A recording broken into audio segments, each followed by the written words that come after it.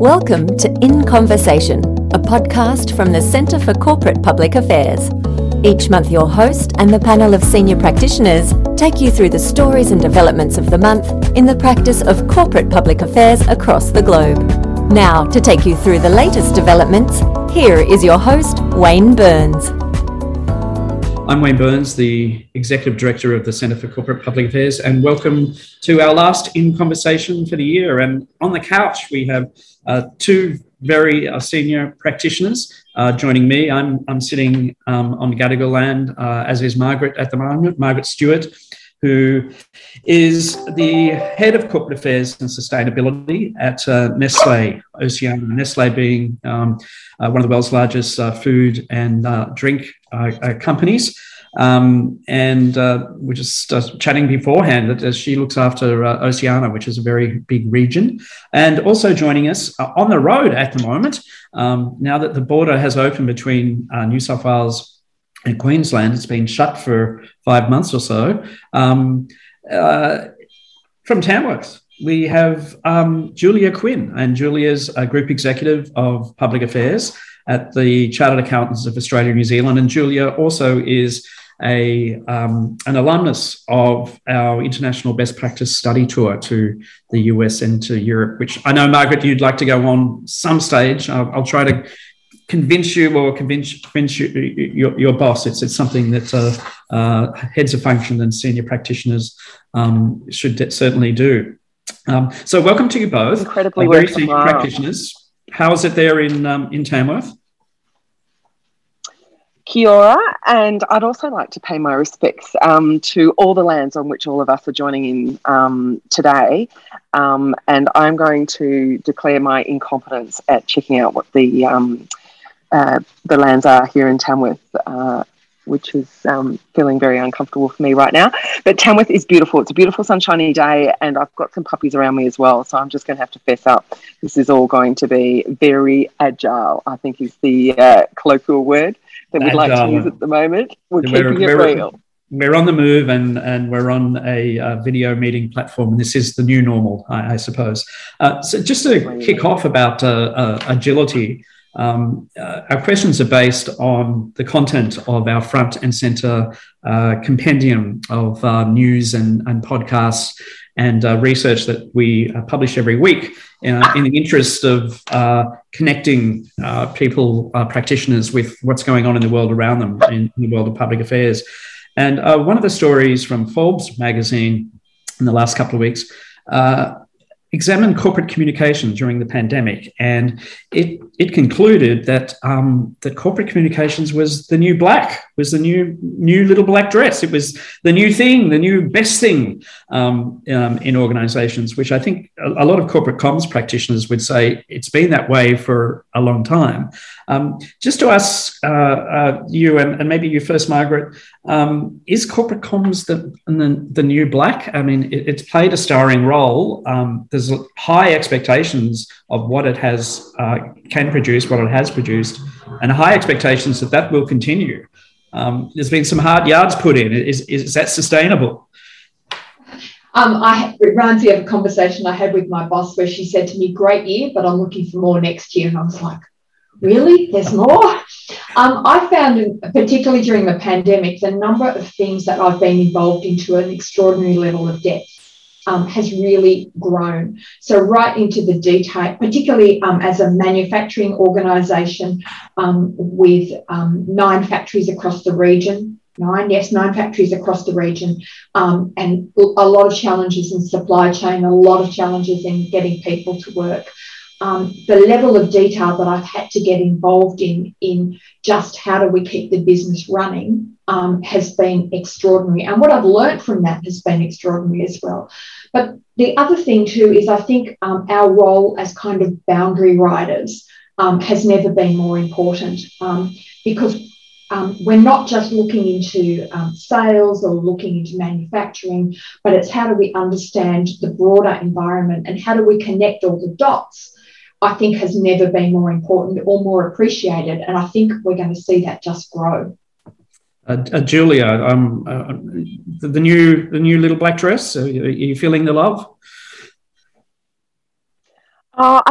I think that, you know, sort of that new little black dress, maybe it gets a little updated every now and again, but it's amazing when there's risk or challenge in the environment that corporate communications comes into its own again. And I think it's probably natural. I mean, people also, until they encounter it, they don't realise that it's such a fundamental risk discipline as well for any organisation, no matter its size, location, and those sorts of elements. I mean, that's when corporate communications, and I love your phraseology, Margaret, about joining the dots.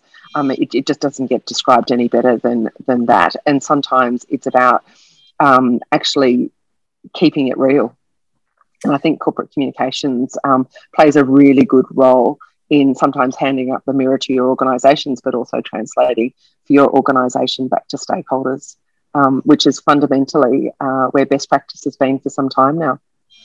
And do you think, Julia, that there's been some stellar effort put in the last 2 years, especially around the pandemic, especially in employee communications, to keep employees engaged and to position the company as the source of knowledge, the font of knowledge and the font of credible knowledge about not only working relations, but how the pandemic and issues within issues are affecting external stakeholders as well. So there's been some stellar effort. And as Margaret said, there's a lot of exhausted people out there. Do you think it's sustainable for that level of effort to continue to be the new normal, to use that terrible phrase? Look, I think we need to constantly think about our own resilience. And I mean, I think that being very mindful and that more work and longer hours does not always equal the right outcome. And how do you keep your thoughtfulness and consideration into the advice that you give and the work that you do? So actually, to use the parlance that, again, we hear all the time is, making sure you're fitting your oxygen mask and that it fits really, really well. And what are the things that you as a basic human being, what keeps you going? It's still an element where you need to really put a lot of thought into it might be survival mode, but how do we flip it more into thrive mode? That thrive over survive, which is really challenging. I think it's really challenging in all sorts of roles in all sorts of organisations. But that's that well-being edge. I think it's just as important for any individual, and particularly corporate communicators, because the volume and just the unpredictability about it, that is normal. And when you've been around for a little while, you just keep getting reminded how normal that can be. It's just the way it goes. It's the funnest job sometimes too, though. Yeah. Margaret, are you going to be able to survive 2022, 2023, and practitioners like you out there with such high expectations that you'll deliver, the intensity and the effectiveness of communications going forward? It's funny, Wayne. I remember back to the heady days of March 2020, thinking this is the biggest crisis I've ever had to deal with. But what makes this one different from the other ones is that the thing I don't have to worry about in this one is media, because nobody's particularly interested from a media point of view, number one. And number two, everybody I know is in a different flavour of the same crisis. But as in any sustained crisis, you can't maintain crisis levels of energy and output indefinitely. And I do like the first fit your oxygen mask analogy. I think we've had to rethink what it looks like to work in a crisis, as well as how we manage ourselves and manage our teams in a crisis. And I think one of the choices that I've had to make with a small team is making choices about how many people are involved in the crisis and how many are off doing the BAU, which still needs to be done, and not sidelining the whole team into the crisis, even though you get that element of crisis junkies where everybody wants to be part of it, but it's not sustainable. And we've had to be really disciplined about how we manage work in order to get the other things done while the crisis still is still out there. But then, are we crisis is the new normal? Yeah, that's really interesting. We at the centre, and some work we've done with Ron Heifetz at the Kennedy School at Harvard University, that there are predictable stages to a crisis. There's shock and chaos. There's acceptance that the things are crook, that the crisis is actually happening. And then over time, the intensity eases off and there's adaptation and there's recovery. And there is recovery. Whether recovery is we just live with this and or the forest burns forever, or our business can't survive the crisis and it closed. There is a recovery where the crisis is almost declared over. And I think you're right. As leaders of people in corporate public affairs, there's got to be business as usual, whatever that usual is. It might be unusual compared to before, but I think you're both as leaders have accentuated that there is business as usual that needs to be done, and there's the crisis, and you can't burn out your team in crisis mode all the time. Or yourself. Yes, sorry. Yes. Yeah, or yourself. Or yourself, absolutely. Talking about, I don't know, I see this as a bit of a crisis myself. It's 2021. Across Asia Pacific, there are so few CEOs who are women. CEOs are tapped. They're tapped on the shoulder by the board or executive search people.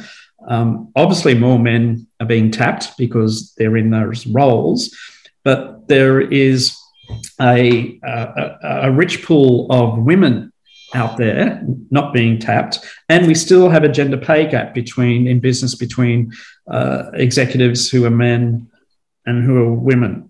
We've been talking about this for 20 years, that this is not good, it's not productive, it's not efficient, it's not sustainable. But what do we have to do? What needs to be done? We've got to set. Do you see this as a problem? And if it is, what needs to be done? Yeah, look, Wayne, I've actually, my own views on this have changed, and I get the range of arguments, but I still think that whether or not you're talking about business or the public sector or social enterprise and other sectors, we've just got to set targets, and we've got to declare a goal and track it and deliver on it, and that's that's how you get movement. And I think there's always going to be some examples where there is some progress, and once those individuals wash through the system, then it goes back to before.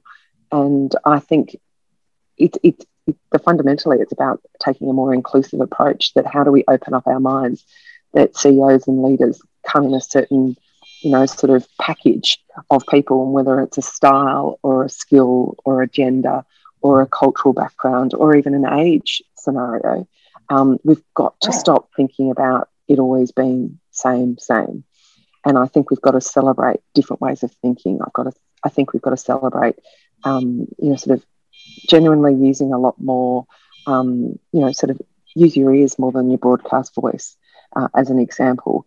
So those different styles of leaders are important. So I have converted myself and my thinking probably in the last couple of years that setting goals and that's equals targets is actually the only thing that's going to move.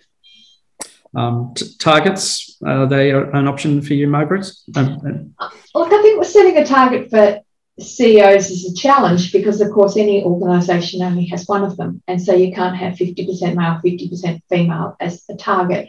And how do you set a target across the community? Because who ultimately holds responsibility for that? But I think the targets need to sit within the process, and that is diversity in who's involved in the selection, and diversity in who having succession planning that deliberately looks for diversity at all levels through the organisation, as well as raising unconscious bias as an issue before you actually get to the point of looking at who the individuals are. Because the risk, of course, is always that we had a CEO and he was great, and so we're looking for another one like that. And when one comes in and addressed, that doesn't look like the other one. And so I think much more conscious, deliberate planning around succession planning and recruitment is really critical. And that's where you need to set the targets, because it's not going to, you're not going to get 50% of a CEO. Yeah. Oh, so true. And I mean, the targets need to be around the pool of candidates. Let's be frank. But also, lots of organisations and sectors have made progress by having their 40-40 targets in terms of a gender split, as an example, and leaving the 20% in between for some flexibility, because you're not always going to be able to, sort of meet something that's so you need a grey zone, I think. And also, inclusivity does need to be more than gender. Let's be real. True inclusivity needs to think about more of that. And I'd love your point about unconscious bias. It's a really important place to address. And those epiphanies are really quite a powerful experience for people. In the profession that I support, chartered accountants, we have been running a remuneration survey for several years now. We've been tracking the gender pay gap within the chartered accountants designation across Australia and New Zealand since 2018. Although it took us being, sort of a little bit sharper in our message more recently to actually, sort of talk about that gender pay gap a little bit more explicitly. And, one of the challenging findings out of that was just the actual awareness within the profession of that gender pay gap. And one of our greatest challenges in terms of a target group was not only our female chartered accountants. There was about 7 out of 10 female CEOs thought that there was a gender pay gap. On the male side, it was 3 out of 10 chartered accountants thought there was a gender pay gap. But within the female group, the most significant gender pay gap was actually our female CAs with more than 21 years under their belt, and they were the least aware of the gender pay gap in terms of that perception. So some really interesting anomalies, and just targets also help you with awareness and actually just recognising that there is an opportunity here. I don't think it's always should be described as a problem. There is an opportunity to have a look at this, and there's an opportunity for every single person in our case to think about how they contribute to discussion or even contribute to action. You are listening to In Conversation, a podcast from the Centre for Corporate Public Affairs, a membership-based organisation comprising companies, industry associations and government departments across Asia Pacific. The Centre works with its members and other entities to apply best practice to extend their social licence to operate. The Centre develops and delivers executive education globally, conducts research and provides specialist consulting services. Now, back to your host of this episode of In Conversation. We both talked about selection of CEOs and executive teams. Some countries, jurisdictions do have a requirement for a 50-50 gender composition of boards of directors of public companies or companies with a certain annual turnover. Do you think, and across Asia Pacific, the representation of women on boards is not terrific either. What do you think around, there's been talk about targets of requiring a 50-50 gender split on boards. If that occurred, what do you think of that? If that occurred, do you think that would make any difference to the number of CEOs who are women? So, Wayne, I've been in the position of being on senior leadership teams for a scarily long time now, from being the only one and the only female and the first female way back a long time ago. Congratulations. At the time, it was my normal. And through to working on executive teams that have been much more balanced. And now I have a female CEO for Nestlé here in Oceania. And it's not a reflection on the CEOs that I've worked for, because I've worked for some absolutely fabulous CEOs, but there is quite a different tone. There is a really different tone when there's a lot more men in the room and very few women than when the room is more evenly split. There's a different energy and a different way of approaching things. And I don't think, having worked across enough now to have a feel for it, I think the difference is gender, not organisational culture, and not the CEO themselves. I think gender itself makes the difference. And so if we're seeing a more balanced board, then that's going to make a difference to what we see with CEOs as well. I have also been to a more balanced one, then back to a more male-dominated one, and you go, oh, okay, we're back here again. And it's quite an experience, but there is such a difference in a really positive way. And it's not that I didn't like those jobs, because I really did, but there's just something else when there's more balance. Julia, what do you reckon about board composition?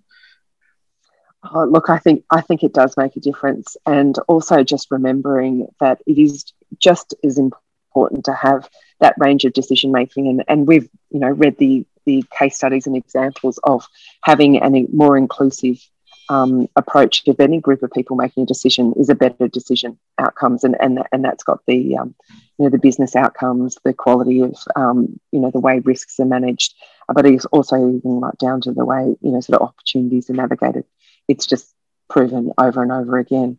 And it's that combination of perspectives that reach such, sort of better outcomes. And I don't think, I haven't seen an alternative view yet that's had much merit. And increasingly, corporations need to respond to stakeholder expectations, including shareholder expectations, and those especially of the big superannuation and pension funds in Australia, across Asia and overseas. The gender representation is a live issue. It's an issue to be managed by organisations, and it's a core corporate public affairs issue that needs to be managed as well. You're with In Conversation, and we have Margaret Stewart from Nestlé and Julia Quinn from the Chartered Accountants of Australia and New Zealand, and we're glad to have you with us. Propaganda, which more recently has been called fake news or alternative facts, but it's propaganda. It's misinformation that's meant to unsettle or reframe issues, or to challenge or to undermine, especially in democracies. Where are we? The last 10 years has been very shouty, lots of what we call truth decay in the public square, in the public discourse around ideas and arguing about facts. And we've seen what's happening with the pandemic as well, with some of that misinformation can be fatal around vaccine refusal as well. Is it getting better or getting worse, Margaret? Where are we? Where are we at the end of 2021? I wish I had a great story to tell here, but I don't think it's better at all. I think it's worse. We have definitely seen a change in how consumers engage with us, and a real the groups that used to be niche groups online increasingly have become mainstream. Of course, are now entering the mainstream sort of public square. Trump and everything he stood for was part of that. And the pandemic it's really just been icing on the cake. I think it's, for me, one of the most concerning things, possibly even more concerning than the actual disease itself, is what's happening in people's minds about what they will and won't believe, about the state of truth, about the way that people treat each other, about just the general state of discourse and where we trust. I think is really alarming. So she has a nice, calm tone of voice. That's right. Margaret, I really admire your calm tone of voice and couldn't agree with you more. I wrestle with this, sort of quite regularly in my own mind, and sort of sit there and you're informed by many different perspectives, sort of pursue this sort of topic quite often with interest. And I just wonder if it's that critical thinking that might have been lost out of education some time ago. How do some people become critical thinkers and some people don't? But I think probably humanity's always had that range of approach, and it's just that they've got a platform that we're potentially more aware of it. Once upon a time, these used to be called, over the fence conversations or water cooler conversations, or things that we potentially, as different tribes of people all over the world, weren't necessarily always aware of. I've lots of different things passed through my mind, but I think, Margaret, you've actually nailed it. It's just scary. And I think, I'll go back to that wellbeing conversation that we had sort of at the top of this podcast and webinar conversation. Everyone needs to just wellbeing, get your sleep, eat good food, whatever keeps you sane. And maybe stay off Twitter and Facebook every now and again. Yes. The digital detox, even as a corporate affairs professional, I think that there's ways of giving yourself and corralling the information you absorb. And I think, a lot of fellow corporate affairs professionals were often sharing tips and hints on, what you're streaming at the time or what you're doing for exercise or all those different things, which are all sort of versions of mini little detox or investments in your health and well-being, whatever works. I think too much of anything, which might have been an old adage that's been around for about 1,000 years, is the one to think about there. Well, I met someone the other day who introduced himself as a TikTok poet. So I had to ask what that was, and I thought I was, quite engaged with social media and its manifestations and mores, but obviously not. I didn't ask him to recite any of his poetry, but I did respect him, and that's what our final question we're going to discuss today is. Respect and for individuals and for human dignity is one of the foundations of a civil society which we strive to live in. At the end of 2021, after 2 years of pandemic, which has been extraordinary for us all, in a world where there is what we discussed, there's a lot of truth decay. Margaret, at the end of this year, are we a kinder place? Are we being kinder to each other than maybe even a year ago or 2 years ago? Wouldn't that be lovely? I think it's really sad to say that the answer, I think, is no. Everybody has had. It's really easy to think that my situation is worse than everybody else's. In fact, my situation is incredibly fortunate compared to others. It's really easy to think that everybody is worse off than they were. Everybody is worse off during the pandemic than they were.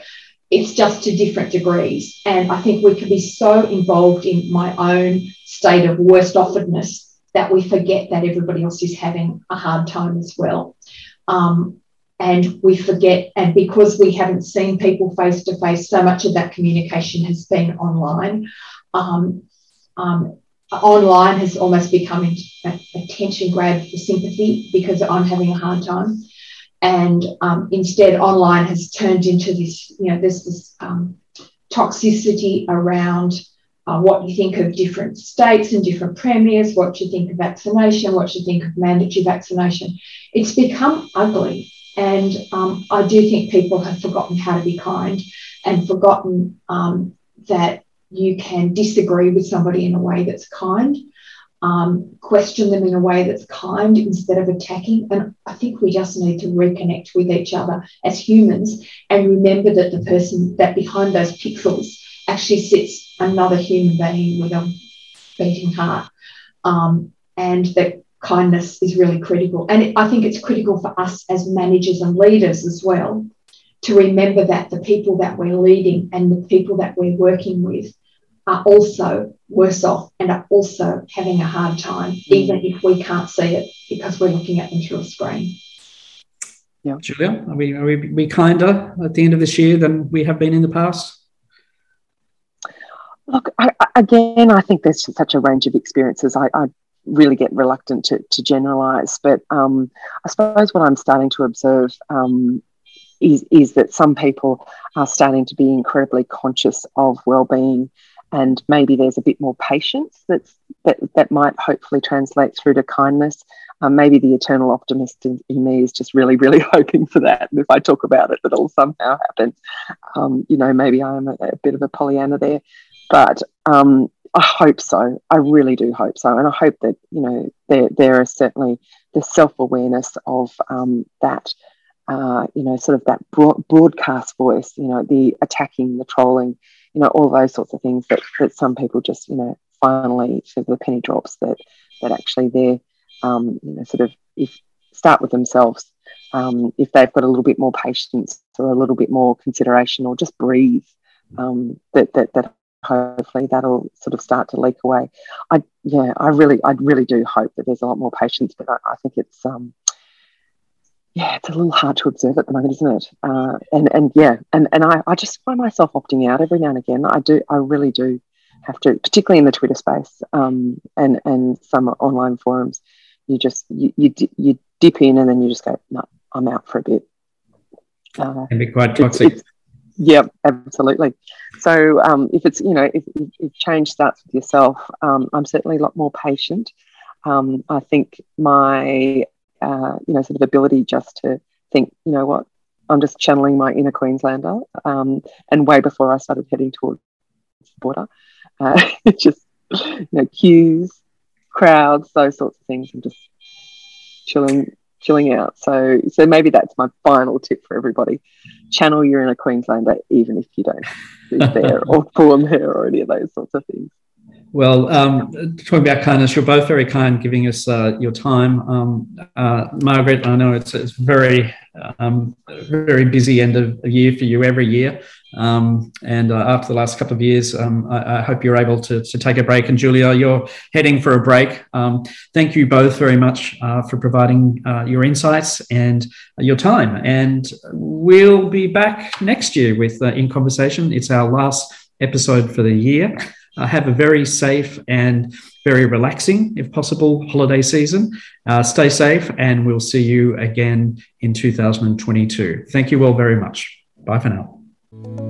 Thank you for joining us for this episode of In Conversation. If you enjoyed this episode, subscribe for more at the Centre's Very Public Affairs podcast show on Apple Podcasts and Spotify. For more information about best practice public affairs, visit the Centre for Corporate Public Affairs at www.accpa.com.au.